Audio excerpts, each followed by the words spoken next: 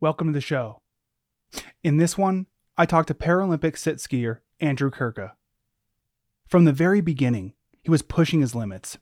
He was the first sit skier to ride down Christmas Chute at Alyeska, an inbounds run with a 45-degree pitch that narrows to about 15 feet. And he's never been afraid to get hurt. He's broken his back, his ankles, his wrists, ribs, arm, femur. For him, fear doesn't factor into his process. When he's pushing out of the gate at a competition, for example, he's focused on what he needs to do to win. He's prepared himself for these moments so that there are as few surprises as possible. It's the reason he's achieved gold medals at the Winter Paralympics, the World Championships, and the World Cup.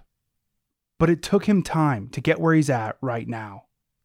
He's always been naturally talented, but he needed to learn how to nurture and develop that talent. He needed to learn how to temper his passion.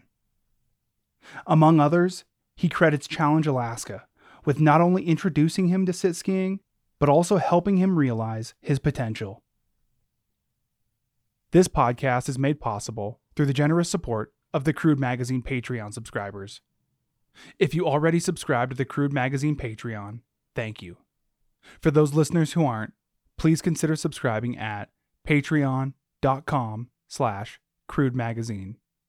That's patreon.com/Crude Magazine. And pick the subscription tier that works for you. I want to thank everyone subscribed at the Company Man tier. These are the people who have subscribed to the Crude Patreon for $50 or more. Trina Duber, Seward Brewing Company, The Grind Coffee Shop in Juneau, Derek Adolph, Sharon Liska, Jake Liska, Alaska Surf Adventure, and Borderline Legacy. Thank you to all the Patreon subscribers. Your money and your support make these conversations possible. You can also support this podcast with a one-time payment at buymeacoffee.com/Crude Magazine. That's buymeacoffee.com/Crude Magazine. And if you have a chance to rate or review Crude Conversations on Apple Podcasts, please do. Also, you can now get Crude apparel and merchandise at TeePublic. From t-shirts to hoodies to stickers, baby onesies, and more. Just go to the Crude Instagram and click the link in the bio. Okay, back to Andrew Kurka. So much of his spirit and his determination comes from the ATV accident that rendered him a paraplegic. He was 13 when it happened, and he says it was the worst thing he could have imagined. Going from being a champion high school wrestler to losing the use of his legs. But as time went on, he learned to adapt, and the trajectory of his life changed course. He would continue to wrestle for a few more years before getting into sit skiing. Years later, trauma visited him again. When he made his first Paralympic Games in Sochi, Russia, he crashed and broke his back off the first jump. Not long after that, he broke his femur after being hit during training. He says that it was after this last injury, the broken femur, that he learned about the mental and emotional aspect of growth, that just because you failed doesn't mean you're a failure.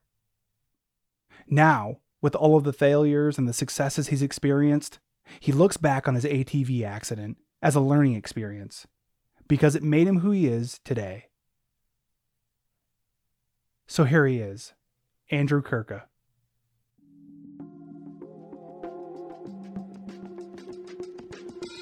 This red light right here, it means we're recording.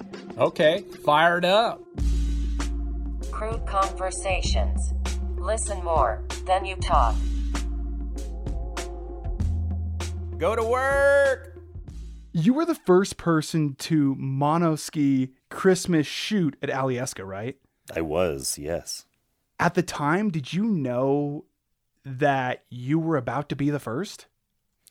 I did. You did, okay. And yeah, and that is what pushed me to want to be the first to monoski Christmas Chute, and I had seen so many people and everyone was always talking about it, this and that and the other. And, being a sit skier, being a monoskier, being an adaptive athlete, a lot of people don't really invite you to go do that or really think that you can go do that. Okay. But then there's that one person that believes in you. Yeah. That was like, you know what, man, you're good enough. You should just try it.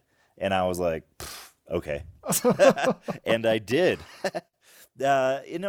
And now looking back on it, like Christmas Chute for me, like I can lap Christmas Chute all day long now. Okay. Yeah. Like I've progressed so much since then. And a large portion of that was due to my friends over at Challenge Alaska that helped to push me to want me to be a better skier. So now I've achieved gold medals at the Paralympics. I compete on the global stage and I travel everywhere, but that's not where my career started. My career started from being a big mountain skier in Alaska and just trying things, having fun. And it was the community in Alaska, and I don't really have to explain it to you. I don't have to explain it to Alaskans. Yeah. They know what that community is in Alaska is. Yeah. It's you support each other, but you push each other, and you try to be the best version of yourself that you can be.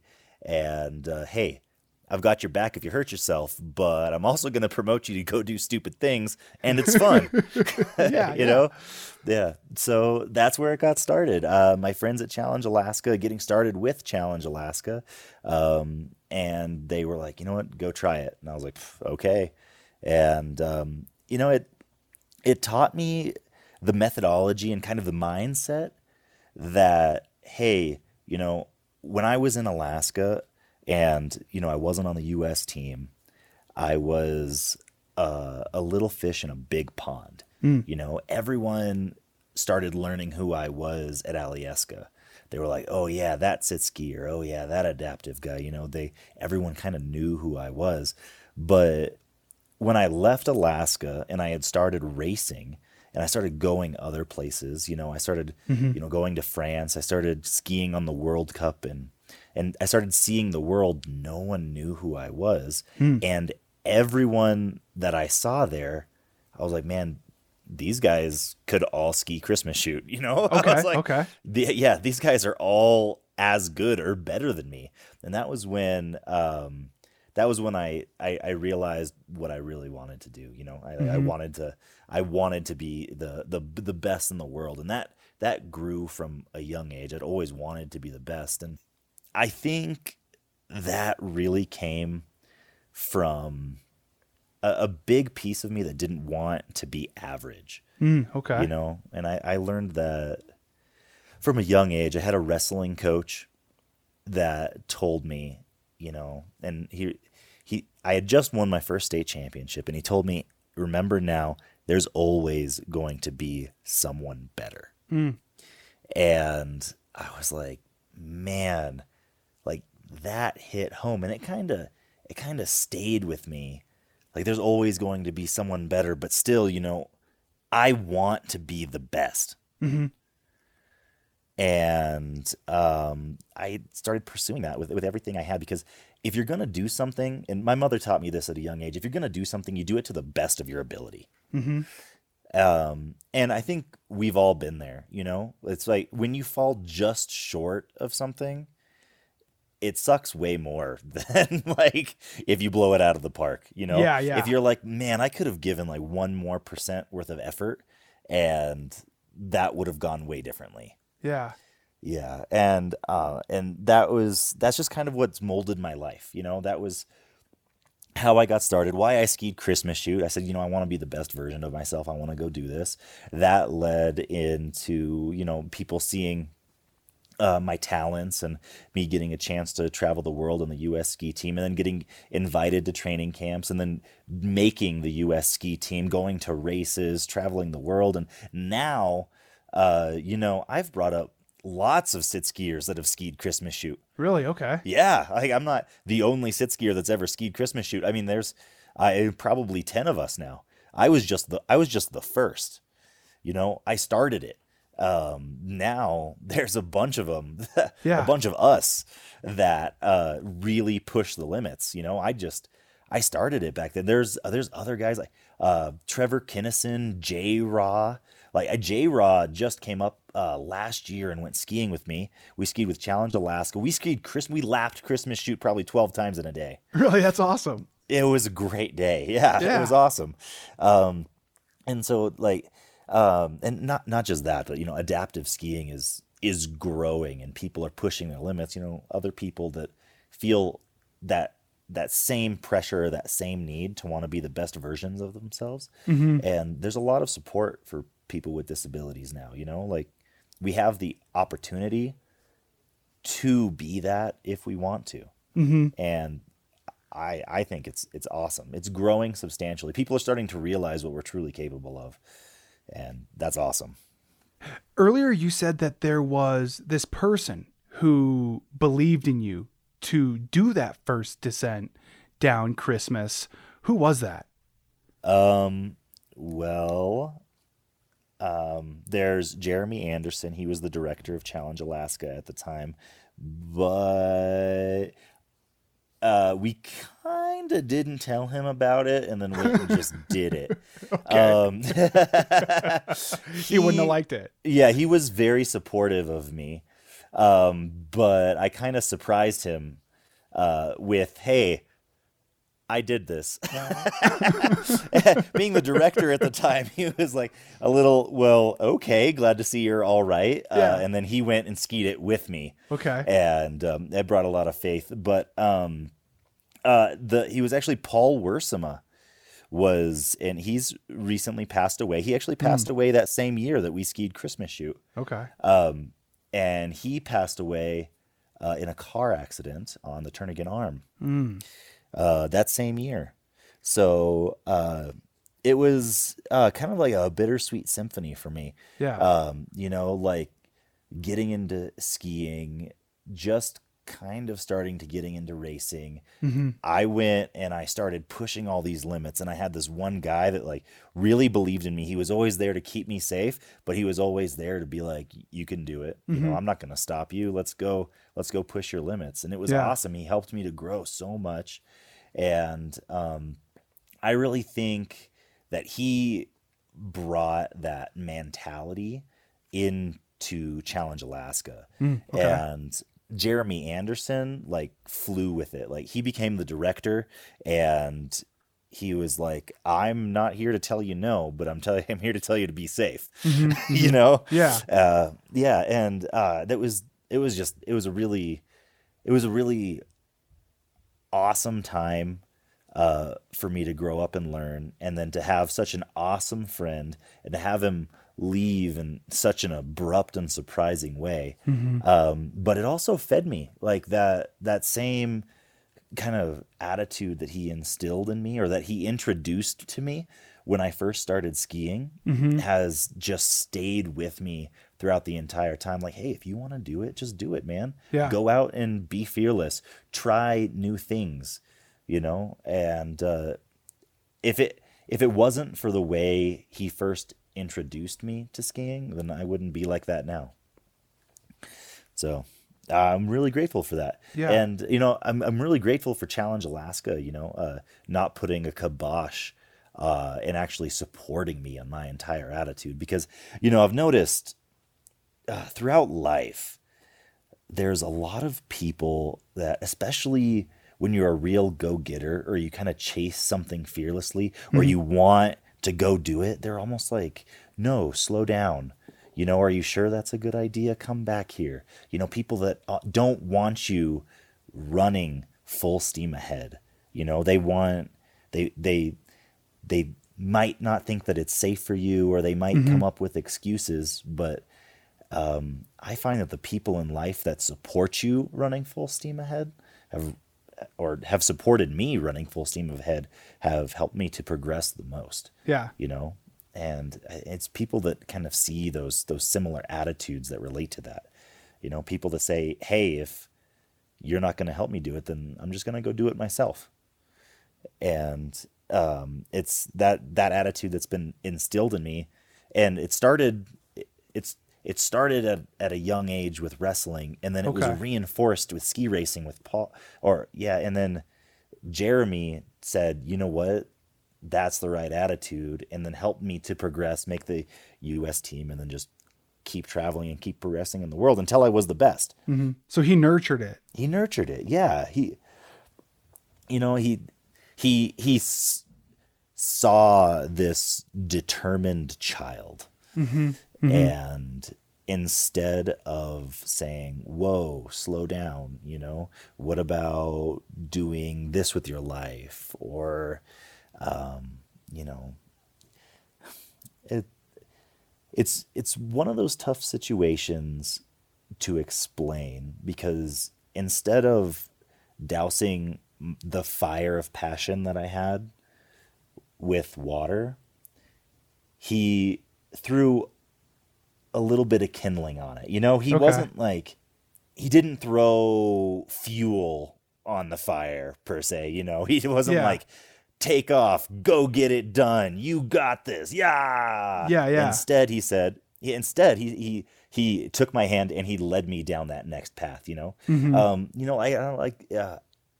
I say like kind of like a school counselor, but like a life counselor would, like, okay, you're in this situation and you want to be 20 goals ahead of where you are now. Like, you want to be the best in the world. You want to be the gold medalist. You want to be that champion. But how about we start with this goal here? Because I think that's the best step for getting you there. What do you think would have happened if he had, doused that flame with gasoline rather than kindling? So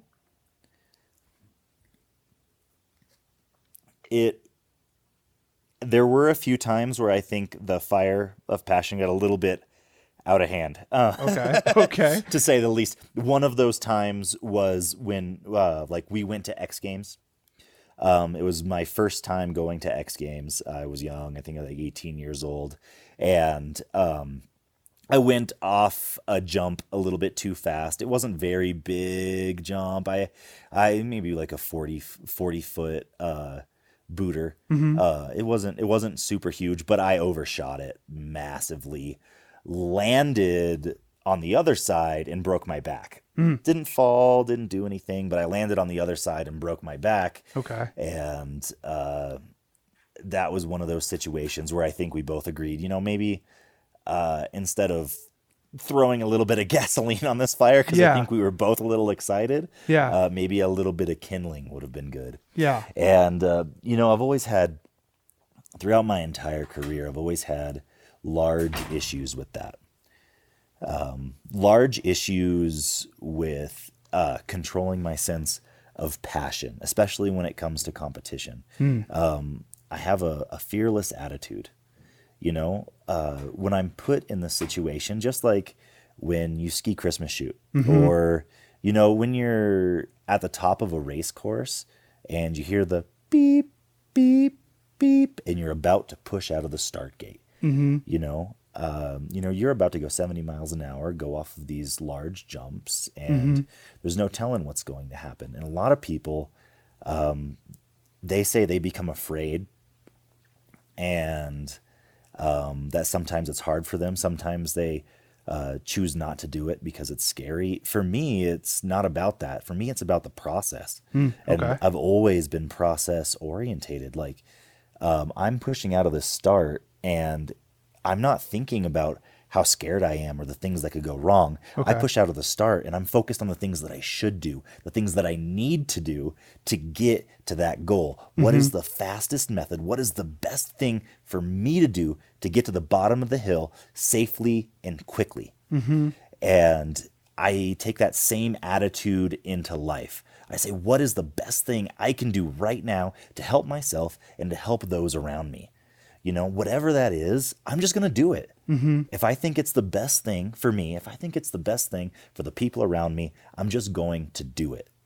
And it's that passion that's got me into trouble a few times, it never hurts other people. I always just end up hurting myself with it. But it's that passion that gets me in there. I'm like, when I pushed out of the start gate, I'm about to take this 80-foot jump or this 90-meter jump or whatever it is. And I'm like, this is definitely the fastest route to get there. And you know what? Sometimes the fastest route to get there hurts really, really bad upon landing. Yeah. And so throughout my time, it started with, what's the best and fastest way for me to get to that goal? Yeah. And then now it's evolved into what is the smartest, fastest way for me to get there.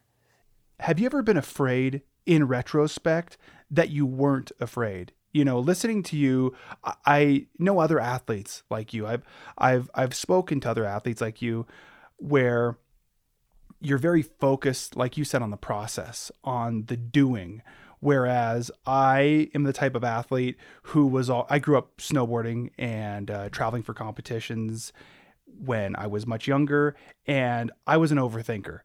I would be standing at the top of a mountain or standing at the top of a run, and I'd be playing it out in my head and going over all the worst case scenarios. Whereas I had buddies who would just go, like, I know how to do this trick. I can do these 3 jumps in a row. I got these things dialed, and then I have this rail dialed.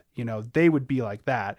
But I wonder if you have ever been afraid in retrospect that in those moments you weren't afraid.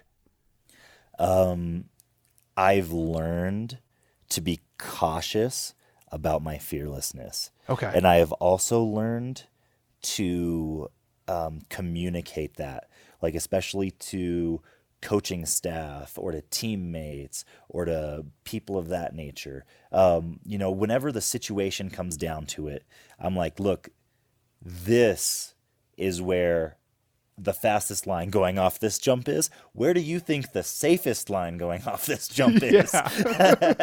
Because I'm like, this is definitely faster, but what do you think? And so a lot of times I've learned to kind of split the middle between that. And I've never, ever really been an overthinker. And I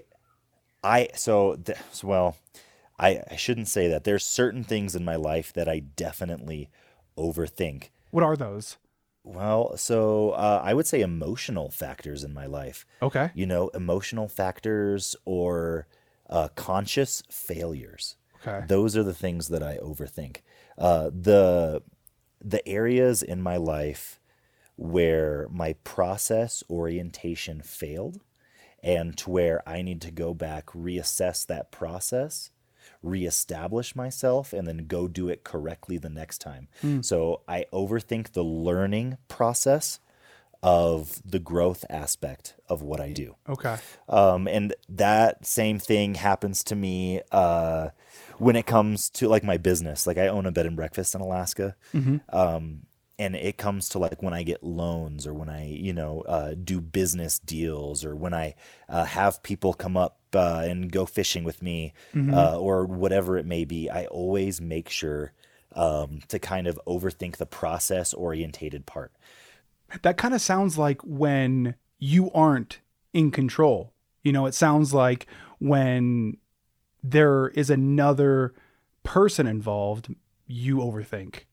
Yes. Okay. And that's exactly it. So like I said before, I try to do my best, not just by myself, but by those around me. Okay. And sometimes it's more difficult to do your best for those around you than it is just for yourself. I am a super simple guy. Okay. I push out of the start gate, go as fast as I can. I'm easy to please. And as long as I gave it my all, I'm really happy. Yeah. But sometimes when there's other situations like when I fail in the race course, like, oh, I went off that jump incorrectly. I missed that gate. What led to that? How can I fix it? I overthink those things. Or like when I have a fishing trip coming up with some good friends of mine and like I'm super nervous. I'm like, this is the only time they're ever going to get to Alaska. I want to make sure to get them on fish. I stay up all night researching, looking at tides, doing all of those other things because I want to make sure that those around me stay happy, and I can't control those process orientated things as much, but I can prepare for them. And, it's when it comes down to, especially being an athlete, prior proper planning is something that's very important, Okay. before you push out of the start gate. If you prepared yourself plenty before that, you have nothing to worry about. Yeah. That's always what I thought. Like, I worked so hard leading up to this moment right now. Mm-hmm. I have nothing else to worry about. I'll assess it when that situation comes because I did my best to prepare myself for this moment. Mm-hmm. If I failed in that moment, then I go back and I reassess my technique and my technicalities, and I overthink it, and I find what the fastest line is, and I prepare myself for that type of situation. Mm-hmm. And life is filled with process orientated things, and that's just the logical side of me finding these things. Mm-hmm. Those are the things that I'm able to control. I prepare, I find the process, and I push myself into being the best version of myself. Yeah. And then those around me, I try to help at the same time. And I think especially a lot of people in life, in business, in competition, whatever it is, they lose their mindset of process orientation, and it weakens themselves as an individual. Like I can always tell, like the moment someone becomes emotional before they push out of the start gate, like, Okay. I have an advantage over them. And people do that all the time in life. It's when you stop focusing on the process and you start focusing on the goals or the product is when things start failing. A great example, I'm pushing out of the start gate. If I'm thinking about the gold medal and how to get that gold medal, or how I want that gold medal and going as fast as I can to get that gold medal, chances of me screwing up in the process are going to be a lot more likely than if I assess, hey, when I'm going down this course, the fastest process for me to get there is to do this at this certain point, to do that at that certain point, and to do take this jump in this certain way. Mm-hmm. And then that'll get me there the fastest because that's the process to what will lead to the gold medal. Yeah. Same thing as like when I built my bed and breakfast, when I built my business. When you're building a business, when you're starting from the ground up, or when you want to start something, you don't start with, oh, hey, here's a business. Yeah, you got to start somewhere. You start with, like for me, it was start with buying the property, start with the savings, start with progressing and building the cabins. Then once the cabins are built, start renting those out, start making income off of that, start growing the business from there. Mm-hmm. It's the process to get there. It doesn't just happen. I mean, some of us are lucky enough in life to have people that can help make it happen for us. Mm-hmm. But typically, I think those type of situations fail in a lot of situations because the passion for the process isn't there. You don't achieve a gold medal just by pushing out of the start gate. Otherwise, everyone would. Something I've noticed so far in this conversation is you've been doing this thing where you talk about your sit skiing, your personal life, your business, and you apply those lessons that you've learned in those situations into something that is about something much larger, about life in general. Yeah. Well, throughout everything that I've done in life, I like to consider it a life lesson. Okay. When it came to, a simple example, when I made my first games in Sochi, Russia, off of the very first jump, I don't know what it was, like 100-meter jump or something, like a 300-foot jump. Mm-hmm. I crashed and I broke my back. And at that moment, I learned a pretty big lesson about jumps. Yeah. Yeah. And then not too long after that, I got just severely unlucky. I was training and a kid smacked into me, breaking my femur. And I didn't know if I was going to stay on the U.S. team for much longer, because as it was, I had just made the U.S. team. I had just won, my first World Cup downhill. I had just competed in my very first Paralympics, as short-lived as it was, and I had failed at everything in the process, like from crashing off of the jumps, from failing in Sochi, all the way to just getting unlucky and having this kid smack into me and breaking my femur. Now, all of a sudden, I'm not able to compete. Now, all of a sudden, I'm laying on my back, watching everybody do everything. And it was at this moment I learned about the mental and emotional aspect of growth, because just because you failed doesn't mean you're a failure. And, a lot of people in life, we've seen it day to day, people who, maybe do drugs, or people who find themselves in a situation where they've failed. They focus on the failure instead of focusing on the growth that can become. When you have pain in your heart, you have the fuel that will help your fire burn. And I laid there with a broken femur, getting to the bathroom just to take a leak was so difficult. Getting out of bed just to go anywhere was so difficult. And I would get up and I would crawl to the door and I would stop because I was in so much pain. And then I would crawl to the bathroom door and I would stop because I was in so much pain. And then I would crawl just to the shower just so I could get in the shower, and I was in so much pain.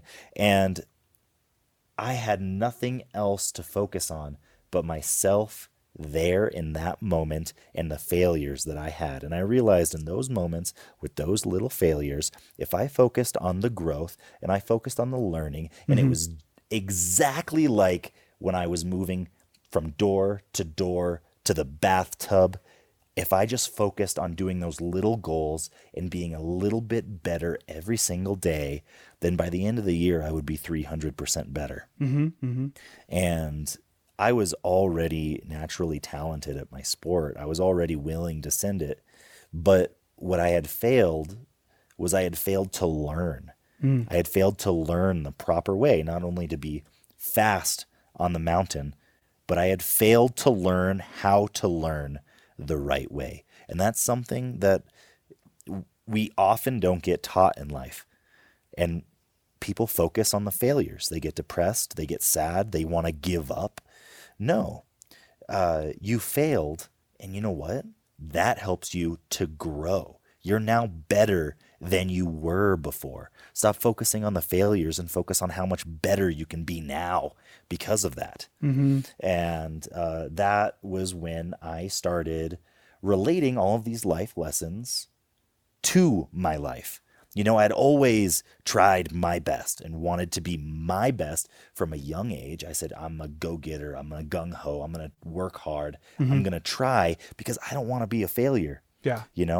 And then I had all of these series of failures in my life, right back to back to back, and I didn't know what was coming next. And I realized, if I take these moments, I learn from them, I grow from them, I become a little bit better every day. If I just become a little bit better tomorrow than I was today, then in the scheme of things, I'm absolutely not a failure. I'm just someone learning.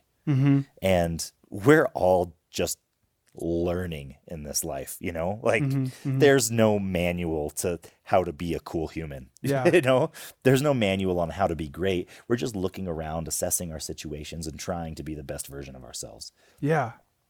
Some of us try harder, but that's all it is, All of this is so philosophical and so, it is the progression of a mindset that started somewhere. And I really wonder where it started, because I don't know how many children think like this. I don't know how many teenagers think like this. I don't know how many young adults or even adults think like this. And I keep thinking, where did it come from for you? Honestly, my mom. Okay. I grew up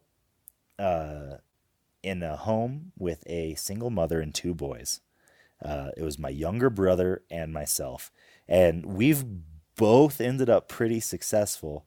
So if I didn't give credit to my mother, I think that there would be some ultimate failure on my part right there, because she did a really good job. And, she made it very clear that we had to work, and she didn't teach us to work. She told us to work. Okay. And it wasn't here's how to work. It was figure it out. Yeah.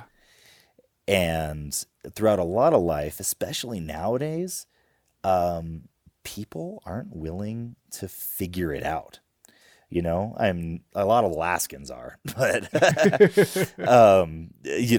kind of you kind of have to, because if you don't, well, you could die beside the road in a blizzard or something. Yeah. So there's kind of that specific mindset, but a lot of the world, I don't think really has that anymore. And it was, my mom, we had to go take care of whatever animals we had, and everybody shared the responsibility. And my mother had to work 2 jobs to help take care of us, and didn't always have the money. So if we wanted the money, we had to go get it on our own.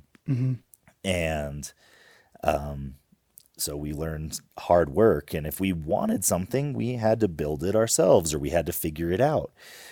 It wasn't given to us because we didn't have that luxury. We lived in a trailer on a nice little plot of land, and it was home. My mother provided a home, and she provided morals, and she provided food.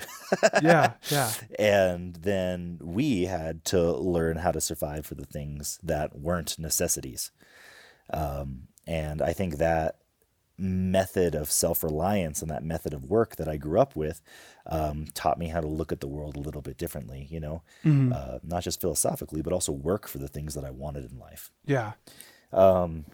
She was a great mom. Things have changed. She's become very successful, owns her own business, and that trailer that we grew up in is now like a very large and nice home. Okay. She's done a very good job, and She built on that same property. she built on that same property, that tenacity, that grit that she had, she instilled in us. So we work harder. There's always that one guy when you enter the room, the one that works harder, that has that zest, that says, I want to be better than everybody else in here. And when you're a leader, when you're the boss, you want to give to those people. You want to see them grow because you know that they work hard. And I was instilled by my mother to be that guy with everything that I had. And my brother and I are. And it's pretty cool. We have that, like I talked to you about in the very beginning, we have that charge straight ahead attitude. Yeah. If you're in my way, either come with me or get out of the way. Yeah. And that's the tenacity that we got from mother. And she also gave a great example. Like, she started paying off this property, when I was 11, 12 years old, maybe 13 years old. And she paid off the property and then built a nice house on it and gave that good example. And then, I'm able to have that same tenacity, that same grit, that same forward thinking, that same goal-orientated mindset. They're different goals, but nonetheless, for me, it's a business. I bought the property. I built on it with my own 2 hands. And those are the things that I was taught as a kid. Hey, you want a sauna? Go out back and build it. There's trees, there's logs, you go and you figure it out. And so my brother and I did, and we made ourselves our own little sauna. And, it was that mentality, that attitude of just figure it out and go get it done. That, a lot of people don't have, like myself and like our house. I tiled our own bathtub. I didn't know how to. I YouTubed it and I figured it out. You know, I called people, I asked, I figured it out. Life isn't as hard as what people make it out to be. And I say that probably because I've been through some really hard stuff in life, you know, between breaking my back when I was 13, becoming paralyzed, and then having to do things the hard way throughout a good portion of my life has taught me that, you know, life's actually pretty easy, especially if you're willing to work for it, you know. And a lot of people, I'm obviously guilty of this as well. I do it too. But instead of sitting down at home and watching a 2-hour movie, you can spend that 2 hours bettering your life. And then by the end of the year, you'll be, you know, 700 hours better than you were before. It's simple when you think about it in like an athletic perspective. You know, if you go to the gym every single day for a single hour, but you know, when it comes down to it, a lot of people don't have that tenacity. They don't have that grit. They don't have that drive to really want to be that person, to really want to be that successful. So they let other people around them do that. And they watch them and they get inspired by it, but they never do it themselves. I'm not the person that sits around and watches people do that. I'm the guy who just does it. And yeah, I relax and yeah, I watch TV, but 90% of people say, hey man, you never stop. You never sit still. I'm like, I do, just less than you, you know, like I have to rest, you know, but I also have to be the best version of myself. And the best version of myself isn't someone who sits in front of a TV for hours, you know, like, I'll sit in front of the TV. I'll watch a movie with my wife, or I love board game nights. We have board game nights, you know, because it exercises my brain and it's fun. Categories is crazy fun. I don't know if you've ever played it, but it's cool. I've played it on occasion. Yeah.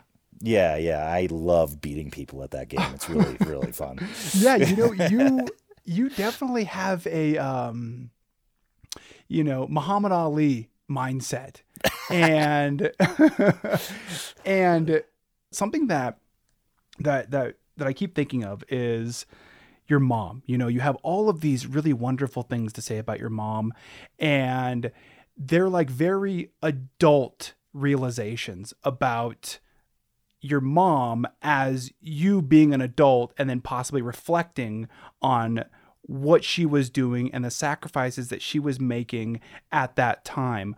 But I wonder, did you think that when you were a kid, or was that something that you had to grow into and recognize?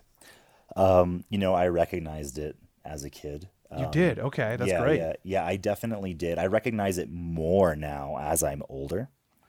But I recognized it. I definitely recognized it as a kid, mostly because, she made it very clear that I had responsibilities. Okay. It wasn't that I wasn't just, you know, sitting at home, able to be a kid all the time with my childhood. I had to be responsible, and I had to help as well. And a lot of that was with my younger brother. You know, waking up, making sure he had to get to school and things like that, while my mom worked nights or worked long hours or whatever it was, making sure that I was there when he got home, or going to wrestling practice, you know, whatever it was. And it was a group effort by our family, you know. There was my mother and there was my grandma, and those are the people who took care of us. And then we all helped to take care of each other. It wasn't just them helping us as kids. It was, you know, as kids, you have to be responsible and you have to get this stuff done, because I don't have the time to hold your hand and walk you through it. So you figure it out. You know, here's a $50 bill. Go get the school necessities that you need. Your grandma will be here at 4 p.m. to pick you up, and she'll take you to Walmart and get the stuff that you need and come back in a few hours. It was figure out the things that you need and do it. And so we did. And I noticed it as a young kid because I had to help. I mean, honestly, unless you're a child that's like forced to help or see things in that perspective, like you come to the realization that you can't have everything, I think it makes a big difference. Because if you're just kind of given everything or you're handed it, you don't learn to see things from that adult perspective. Okay. You don't learn to grow, and you don't learn to realize the things that others are doing for you. Dad, this is just an example that like I see, like dad rakes in $200,000 a year. And you are given an allowance to go buy clothes weekly or monthly or something like that. I wasn't given that. So to me, that seems so fortunate, so lucky. And I'm so grateful that I didn't have that. If you don't mind me asking, where was your dad in this picture? He was never around. I grew up with my father out of Homer. Okay. We grew up in Homer, Alaska, and then my parents divorced, and my dad wasn't around. Just never came around anymore. And never really even talked to him. It just kind of went away. He was just done, gone, exited out of the picture. And so we kind of picked up whatever slack we could. And we were happy for the divorce. You were? Okay. Okay. To say the least. It wasn't the brightest and shiniest childhood. Okay. But it was like we did grow up on a farm in Homer, and we learned work ethic at a young age, and we had to help. And that just stayed that way throughout most of our lives, I don't know, the home I grew up in until I was probably 10 years old, we had a fireplace and we had a generator to provide electricity, and didn't always have heated water. And it's kind of like that typical Alaskan life. Our windows were like Visqueen. Okay. Okay. Yeah. So like that gives you the picture. Yeah. Of like I definitely didn't grow up in a fortunate household, but that made me work for the things that I have now. And a lot of people nowadays, from what I see, don't have to work for what they have, and so they don't want to. And to me, it's sad, but I'm also grateful that a good majority of people are that way. They just kind of want things given to them, because that makes me shine even brighter. Yeah. Yeah. You've mentioned that a few times now, the inability for people nowadays to work. I wonder, are you looking at that, like you said, it's an advantage for you because you are a hard worker, or does it kind of rub you the wrong way? People that you grew up around worked hard. Yeah. Well, it doesn't rub me the wrong way. I think the majority of what I'm saying is that I'm grateful for what I have, because the way I was raised is there was no excuse and throughout my life, there is no excuse for failure. You accept it and you move on. There is no excuse for doing a poor job. There is no excuse for not trying. An example, I work with a lot of kids, ski racing, coaching, and teaching, and stuff. Let's say you have 10 kids in a group, and all 10 of them fail at a single project, whatever it is, weighting their outside ski, or I don't know, doing 10 push-ups, something simple like that. The 9 kids that give the excuse are the 9 that weren't taught what it takes to succeed. Hmm. The one who says, I want to do better, or the one who says, let me try again, or the one who says, you suck, I'll get it. You know, Yeah. that's the one with the tenacity and the grit that knows work ethic. Okay. And that was just like a simple, exaggerated thing for me to say, you know? And I say that, and it's really easy to say, oh, those who don't want to work, and those who don't have the tenacity, and, you know, those who don't have that passion, or whatever. It's easy to say all these things, but I think what it really comes down to is those who want, you know? You have to want to succeed. You can't have everything handed to you. And if you do have everything handed to you, you got to not want everything handed to you. And that's, Okay. I think that's a hard thing in life, Okay. you know, Yeah. especially for me. Like, I love to give to people around me. Like, my poor kids are going to get spoiled as hell, but I'm, you know, but I'm also going to try to instill that mindset in them. And, you know, it's easy to see, throughout history, the more privileged people are, the less they work. You know, if you don't have to work, you're not gonna. Yeah. Right? Yeah. Why would you? Yeah. Why would you? Yeah. Exactly. But you still should, and you still need to. Definitely. Yeah. But it becomes harder. It becomes less of a necessity in life and more of a choice. Okay. And you know, a good portion of this mindset came from, you know, when I broke my back when I was 13 too. I broke my back. I was a 13-year-old, you know, young athletic man or young boy in the hospital. My legs didn't work, and I had to reshape my life. And when I reshaped my life as an individual with a disability, there isn't room for excuses.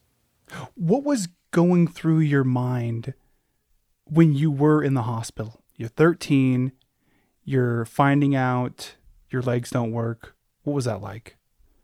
It was terrible and saddening. Yeah, I bet. It was the saddest thing you could ever imagine, or as a 13-year-old that you could ever imagine. You know, when you're 13, you're planning your life. You're thinking you're going to be so cool. You're still building your identity of who you were or who you are. And all of a sudden, all of that is flipped around and changed. And at a young age, you learn to grow up really quickly, find out who your friends are, and find out the things that really matter in life. You start paying attention to the things that really matter in life. And you know what really matters is me working hard today, trying to walk again. What really matters is me trying to figure out how to be successful as an individual with a disability. Me trying to figure out how to help other people. Me trying to figure out how to make my life something other than just an excuse and something other than just worthless. You know? And because I am a big brother. You know? I am a son. I am a man, you know, I am all of those things, and I need to be all of those things if I'm ever going to be successful, if I'm ever going to feel fulfilled in life. And feeling fulfilled in life is something that's very important, you know. Myself, I have never, ever in my life ever wanted to regret living. And when you're on your deathbed, if you didn't do those things that you wanted to do in life, I've always feared that I would regret living, or that I didn't do those things that I wanted to do in life, that I would regret living. And I have never wanted that. And so that's where I suppose a good portion of that mindset and that growing up a little bit sooner came from, because after I broke my back, I didn't have a choice. I had to work harder than everyone just to be average. Okay. You know, Yeah. my legs didn't work. I can't go get a construction job and make money, you know, At least at that point, I couldn't. Now I realized I easily can. I've discovered that I can do anything. I just have to do it differently. Yeah. I've built my own homes. I've worked my hands to the bone just to accomplish goals. And I've realized that, hey, it is possible, but you can never realize that it's possible unless you do it yourself. And between my mother raising me to see that type of tenacity and grit, between my wrestling coach telling me that there's always going to be better when you're growing up, and between breaking my back and being forced to grow up at a young age, that's what's led to my success. It's what's led to me leading this type of life and having, as you said, Cody, like these philosophical perspectives, is because I was forced to not have a choice. And I think a lot of people can learn from that if they take it and they really don't give themselves a choice for failure. You give yourself the choice for growing, and you give yourself the choice for learning. Yeah. And you go for it. You try and you fail. And then you keep pursuing whatever it is. Eventually you get there. How did your mom react to the ATV accident, if you don't mind me asking? Oh, so, well, my mother, being a single mother, 2 boys, she was sad. It was hard on her, but she couldn't stop working, so she couldn't really be there. She tried being there as much as she could, but she really couldn't. And, I found out who a lot of my real friends were in life when that happens. When big things happen in life, when all of a sudden things are hard for you, you find out who your real friends are, And I learned that at a very young age. I was 13 years old. I had a bunch of all of these different friends, and when they found out I was disabled, they just, stopped hanging out with me, stopped spending time with me. And that's when, you kind of start to realize the things that matter in life. And we all go through that stage with friends and personal relationships and our emotions. For me, it just all kind of happened in a compressed 1-year time span. Yeah. It wasn't, I learned who my friends are throughout high school. It wasn't, I learned who my friends are throughout middle school. It wasn't, I learned who cares about my grades. It was, I learned who my friends are this year, because some of these kids, some of these people don't want to be friends with someone who's disabled. And some of these people only want to be friends with someone who's disabled. Some of these people care about what happened to me. Some of these people want to help, and you learn the people who have the morals, and that you learn to look for what's important.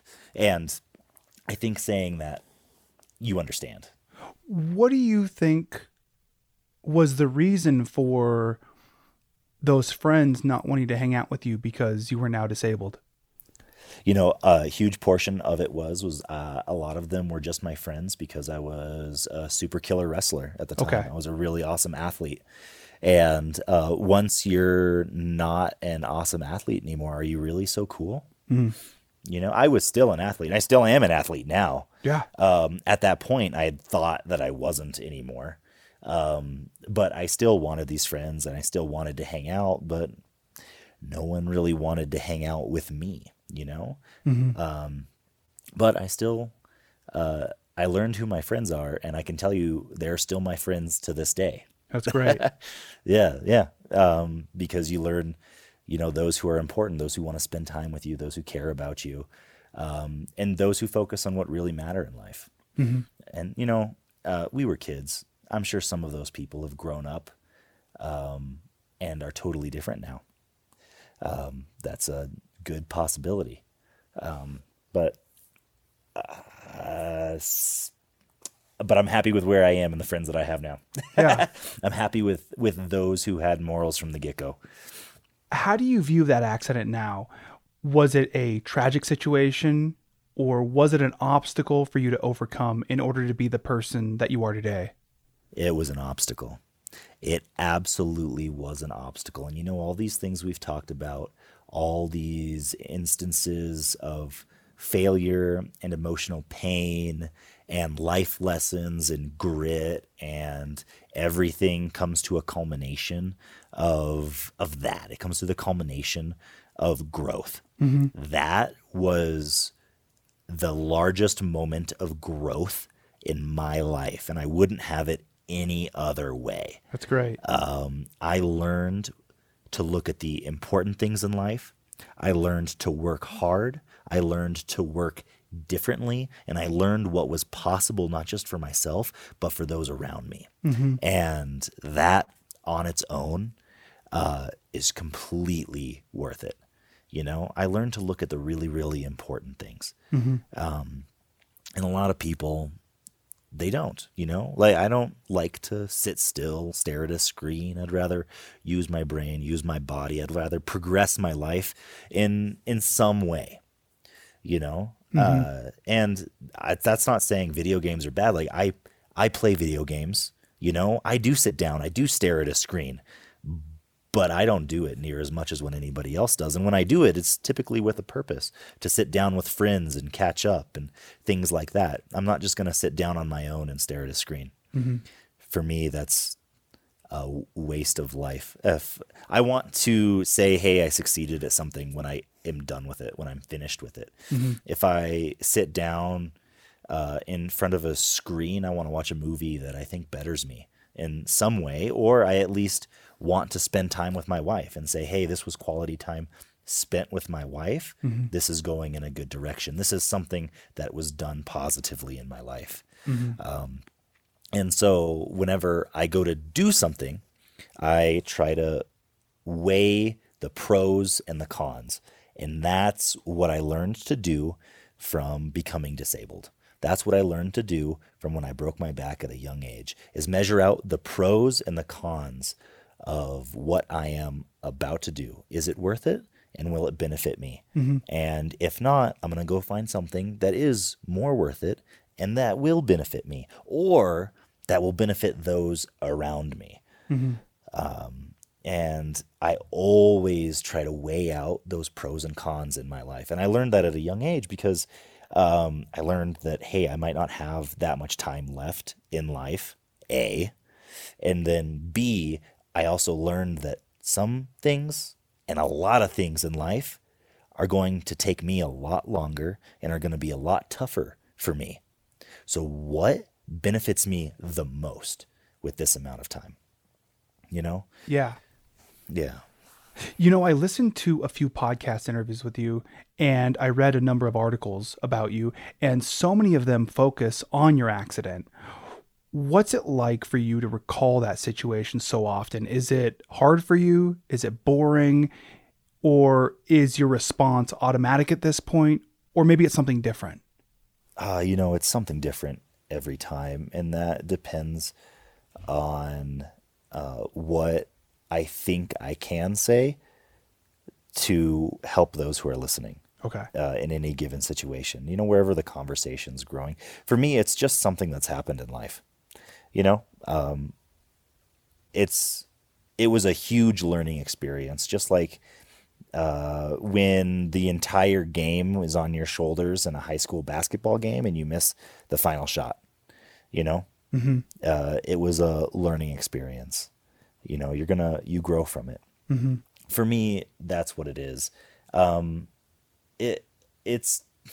just an individual with a disability. I learned how to live my life a certain way because of the experience that I've had.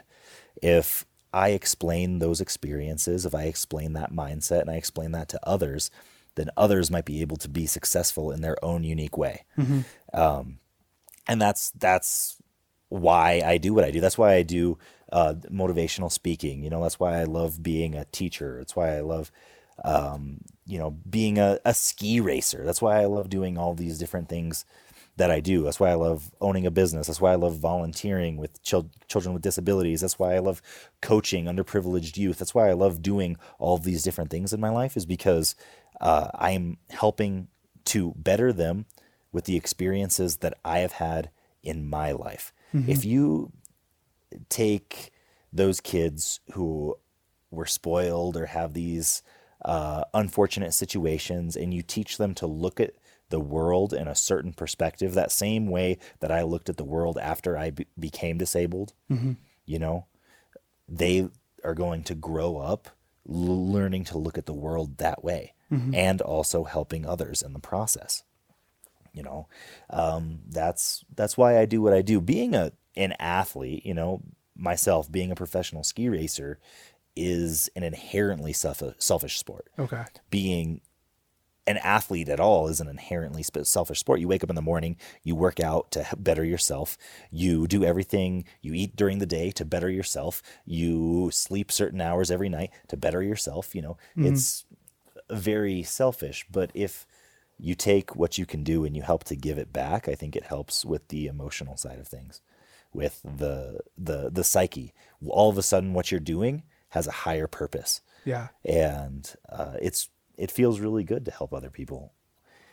Because I know that I as independent and as gritty and tenacious and go-getter as I am, I wouldn't be where I am without those who have helped me. And that makes me really want to give back, really want to change lives and help people. How do people usually react to your story? Ooh, there is a mixture, but I think a lot of people like the positive aspect of it, you know, because there's a lot of people in the world, most people in the world, who haven't lived through something traumatic. They don't really know personal growth. And trauma forces personal growth. You know, whether it be emotional trauma, like when you're younger and you break up with your first girlfriend or whatever it may be, that's a trauma. That's a personal and emotional growth, you know? Yeah. We learn from that, and you learn from it passionately and wholeheartedly, you know, whatever it is, whether it be, you know, a divorce or things in life, you learn from it. And my story, the trauma that I've had, was a giant learning experience. And I present that learning experiences, or those learning experiences, to the people so that they can learn that when that trauma happens to them, they turn it into growth as well. They take it and they learn from it, and they know the positive direction to take their mindset to help grow. That's what my story does. It helps people to take that trauma, take that. I mean, we've called it failure. You could also call it trauma as well. Okay. Because it's damaging to you, whether it be physically or emotionally, whatever it is, and it teaches you to grow. My story helps people to acquire the mindset that it takes to grow. That's why I present my story to people, because my story helped me to grow passionately and wholeheartedly. I failed. I had trauma. I learned to look at the world differently.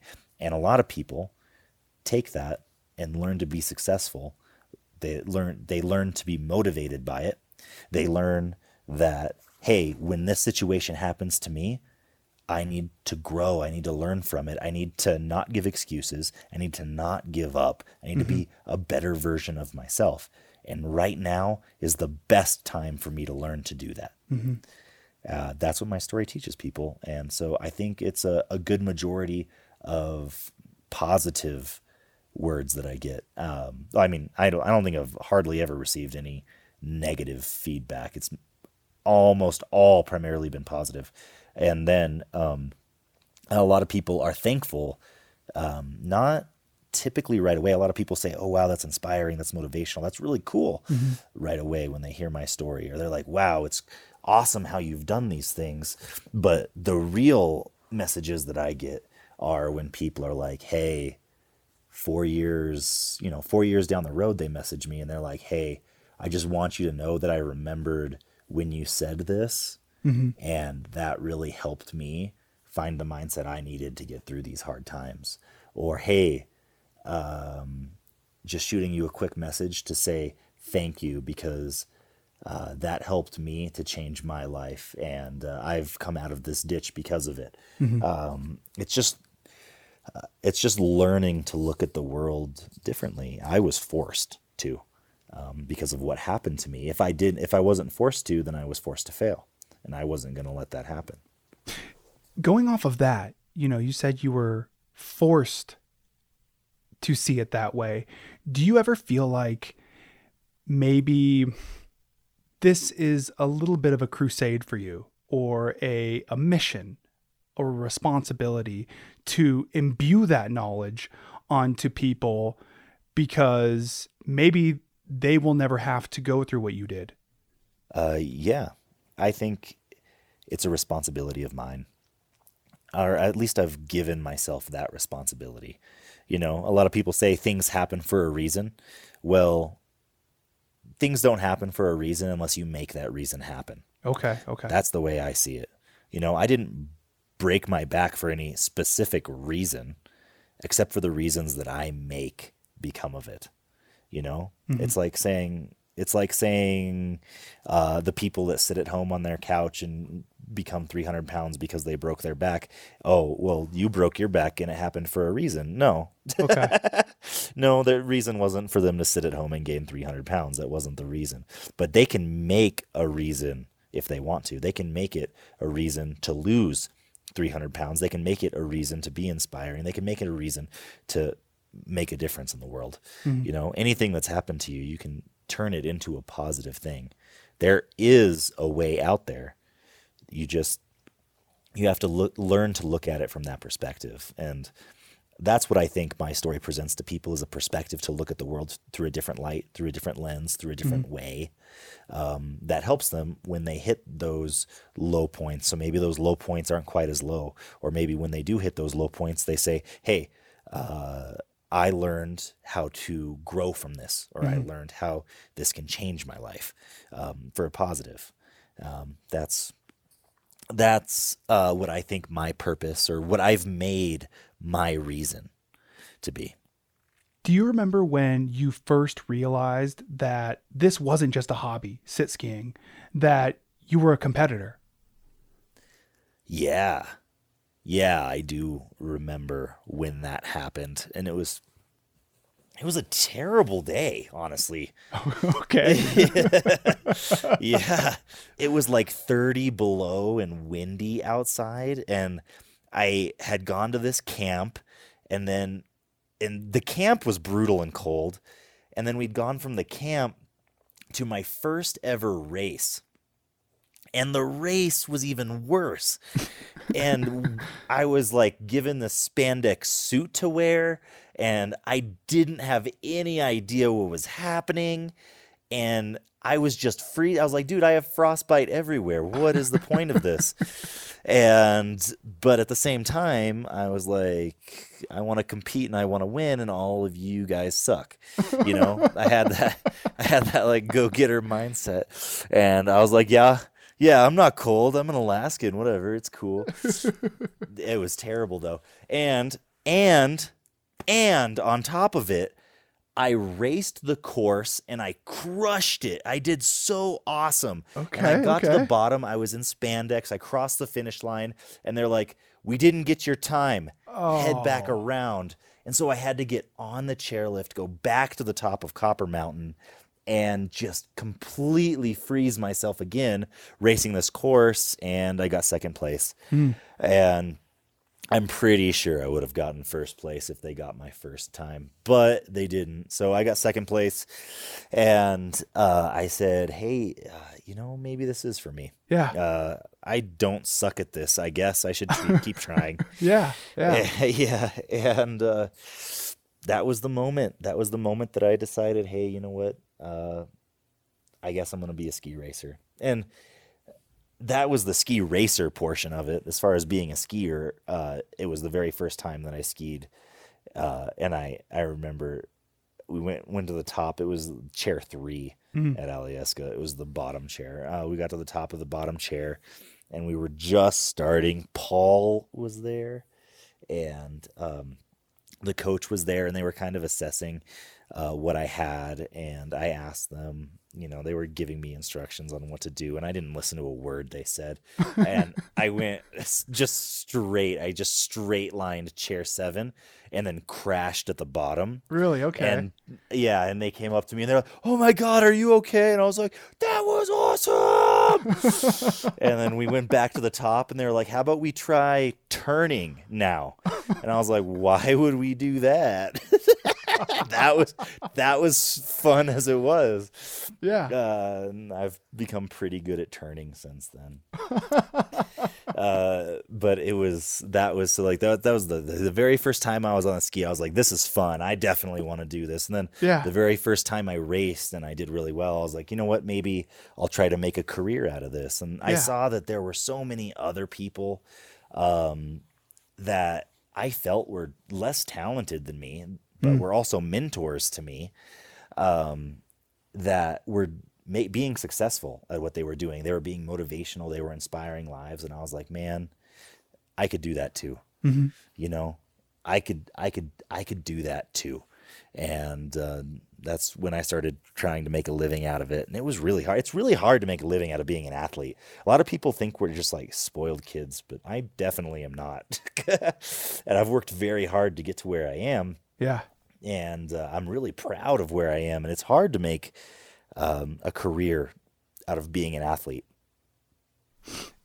In a 2022 Sports Illustrated article, you said that your career has been so serious for so long, and that when you started getting better is when you started staying calm. How would you describe your skiing before you got calm? Out of control and wild, fearless. Okay. Yeah. I was just gung-ho and I was going for it, and I was learning. I was learning from my mistakes, and I propelled in my sport very quickly to the top. Mm-hmm. So much so that I got to the top and I didn't even know the basics of like ski racing. Okay. I was just fast. They were like, push out of the start gate and be fast. And I was like, okay, I'm going to go do that. Yeah. But it wasn't like exactly defined as to how I was doing that. Mm-hmm, mm-hmm. And I started learning from the mistakes that I made. I broke my femur, broke my back, broke a bone just about every year when I started ski racing because of that gung-ho, serious mentality. I wanted to be the best in the world. I wanted to be successful at what I was doing. What I was doing was hard. Mm-hmm. I didn't have a lot of support. I raised money on my own. It wasn't just given to me. So I was working as hard as I could to be as good as I could. But I also didn't learn the basics of what I needed to know because I was propelled to the top so quickly. Mm-hmm. So it was the point where I started realizing the learning from those failures, and I started growing from all of these different experiences, all of these different broken bones that I had, mm-hmm. that I started learning those little intricacies, those little details of why I was where I was, what I was doing to win, and when the right decision was to maybe slow down a little bit or mm-hmm. to go faster or to be safer. And since I've started doing that, I've started enjoying the sport a lot more. Okay. And it's become a lot less serious for me.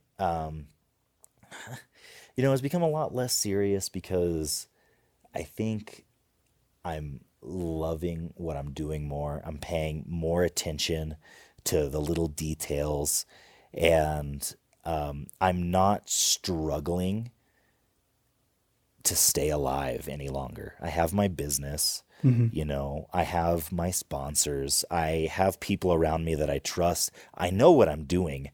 I know I'm good. Mm-hmm. And I know that I help people and that I can change people's lives. And I know that I'm here for a reason. And I know that I'm here for a purpose. And that purpose is what I make it. And mm-hmm. I know that I'm here and that I'm helping people and that what I'm doing isn't pointless and that I deserve to be here. Mm-hmm. And the fact that I've earned it makes me a lot less serious about it. Mm-hmm. And the fact that I've earned it makes me love it more. Was there a moment or a situation that helped you make that transformation to being calm? Yeah, it was when I broke my femur. That same perspective. I think that shift in perspective. Okay. Realizing that, hey, I don't have to go 100% 100% of the time. Mm-hmm. If I go, 70%, 100% of the time, then my 100% is going to be just as fast as everybody else's. And it was a specific race that taught me that. And it was right after I had broken my femur. And it was right after I didn't know if I was going to make the team anymore. I had one race left. It was World Championships in Panorama, Canada. Mm-hmm. I was put in this situation, and all I had to do was finish to stay on the U.S. team. Okay. They were like, go out there and you finish. And I said, okay. So I consciously slowed down for the first time ever in a race course. I said, Okay. I'm going to slow down right here because it's dangerous. And I slowed down and I got a bronze medal Okay. at World Champs. Yeah. And I said, well, maybe if I just slowed down a little bit less, that would be a gold medal. Because I was just like a few tenths behind the leader. Mm-hmm. And that was that learning experience for me. That was that instance that I learned that, hey, sometimes in life you just have to pace yourself. Mm-hmm. And since then I've been pacing my career. Now, I mean, granted, I still seem to break a lot of bones, but a lot less. Like I hadn't broken a bone for like 4 years, and then I broke my shoulder in Beijing. So I raced in Beijing and got 4th place in the downhill with a broken humerus. Okay. It was a bummer. I almost got a medal with a broken arm, and that would have been so cool. That's wild. Yeah. Yeah, it would have been awesome. Do you feel like you're more competitive now than you used to be, or less? My competitive nature is different than it used to be. Okay. I think that I'm just as equally competitive. There's not a single person that I compete against on the World Cup circuit, I think, that would say that I don't have a chance of earning a medal. They would be like, oh yeah, he's definitely a medal contender. Like, I'm certainly not a dark horse in any given situation. Like, Okay. I am apparently top 5 in the world. That is apparent. Like, I'm going to be on the podium, Yeah. like, or if I'm not on the podium, I'm going to be top 5. Like, that's pretty, like, people aren't going to question that, especially my competitors. Yeah. But I'm also differently competitive. If it's a dangerous race that might not be worth it for my career, I'm safer. Mm-hmm. And I would say that I take more experience into my races than I do that gung-ho attitude that I used to have. Instead of taking the risky line, like the bad boy line is what people like to call it, I take that safer line. Okay. And it's surprising how often the safer line pays out or pays off just as much as the bad boy line does. Have you thought about how much more competitive sit skiing you think you have in you? I have. Yeah, I think about it pretty regularly, mostly when my wife reminds me about it. Like, hey, you've broken some bone. Like, when do you think you're going to be done with this? Like, when I retire, I'll be done with it. It's coming up, maybe not this next games, but definitely by the games after I'll be retired. I'm still competitive, and I've still got so much more left in me, but I also have other things in life that I really need to like start focusing on more, like my wife, like having kids, like my bed and breakfast, my business, retirement. Like I'm preparing all of those things, and I have them set aside and ready, but it's really hard to stop when you are still good, And that fire for me was really lit. Like that flame of passion for the sport was really lit after Beijing. When I broke my arm and I still got 4th place, you know, because if I got a gold medal at Beijing, I was probably going to retire. You know, I was ready to be done. But now I'm not. Not at all. I want to win, and I want to show everyone that I can win again and that I can beat them whether my arm's broken or not. And you know, all of my competitors, I think, are inspired by me beating them with a broken arm. You know? Yeah, they're like, I can't believe you did that. And I'm like, yeah, well, I can, you know, because I could have done so much better, even with a broken arm. Like in hindsight, looking back, I'm like, man, you know, you ask me like the things that I overthink. That's what I overthink. Okay. How I could have won in that situation. And it was possible, but it was also difficult. I just got really unlucky in Beijing. It was very windy, very poor conditions for me in general. And I did well for what was handed to me, but I'm going to do better at the next games because I want to.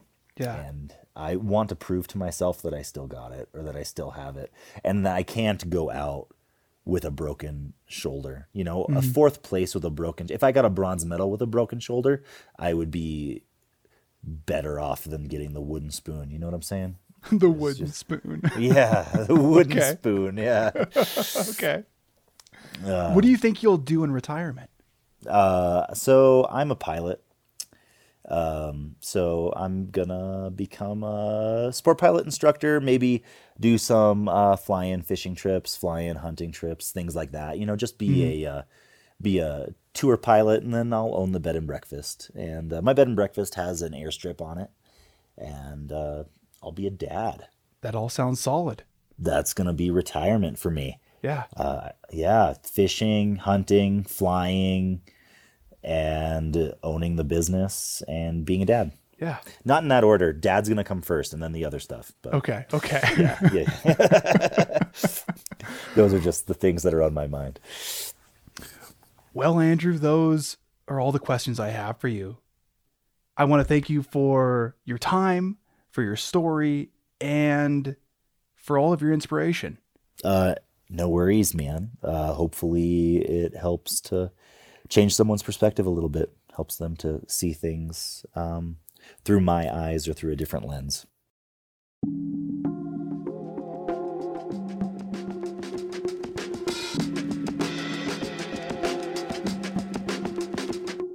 You can support this podcast at patreon.com/Crude Magazine. You can also support this podcast with a one-time payment at buymeacoffee.com/Crude Magazine. Crude Conversations is written, hosted, and produced by me, Cody Alyeska, for Crude Magazine. Music was produced by Alyeska Beats.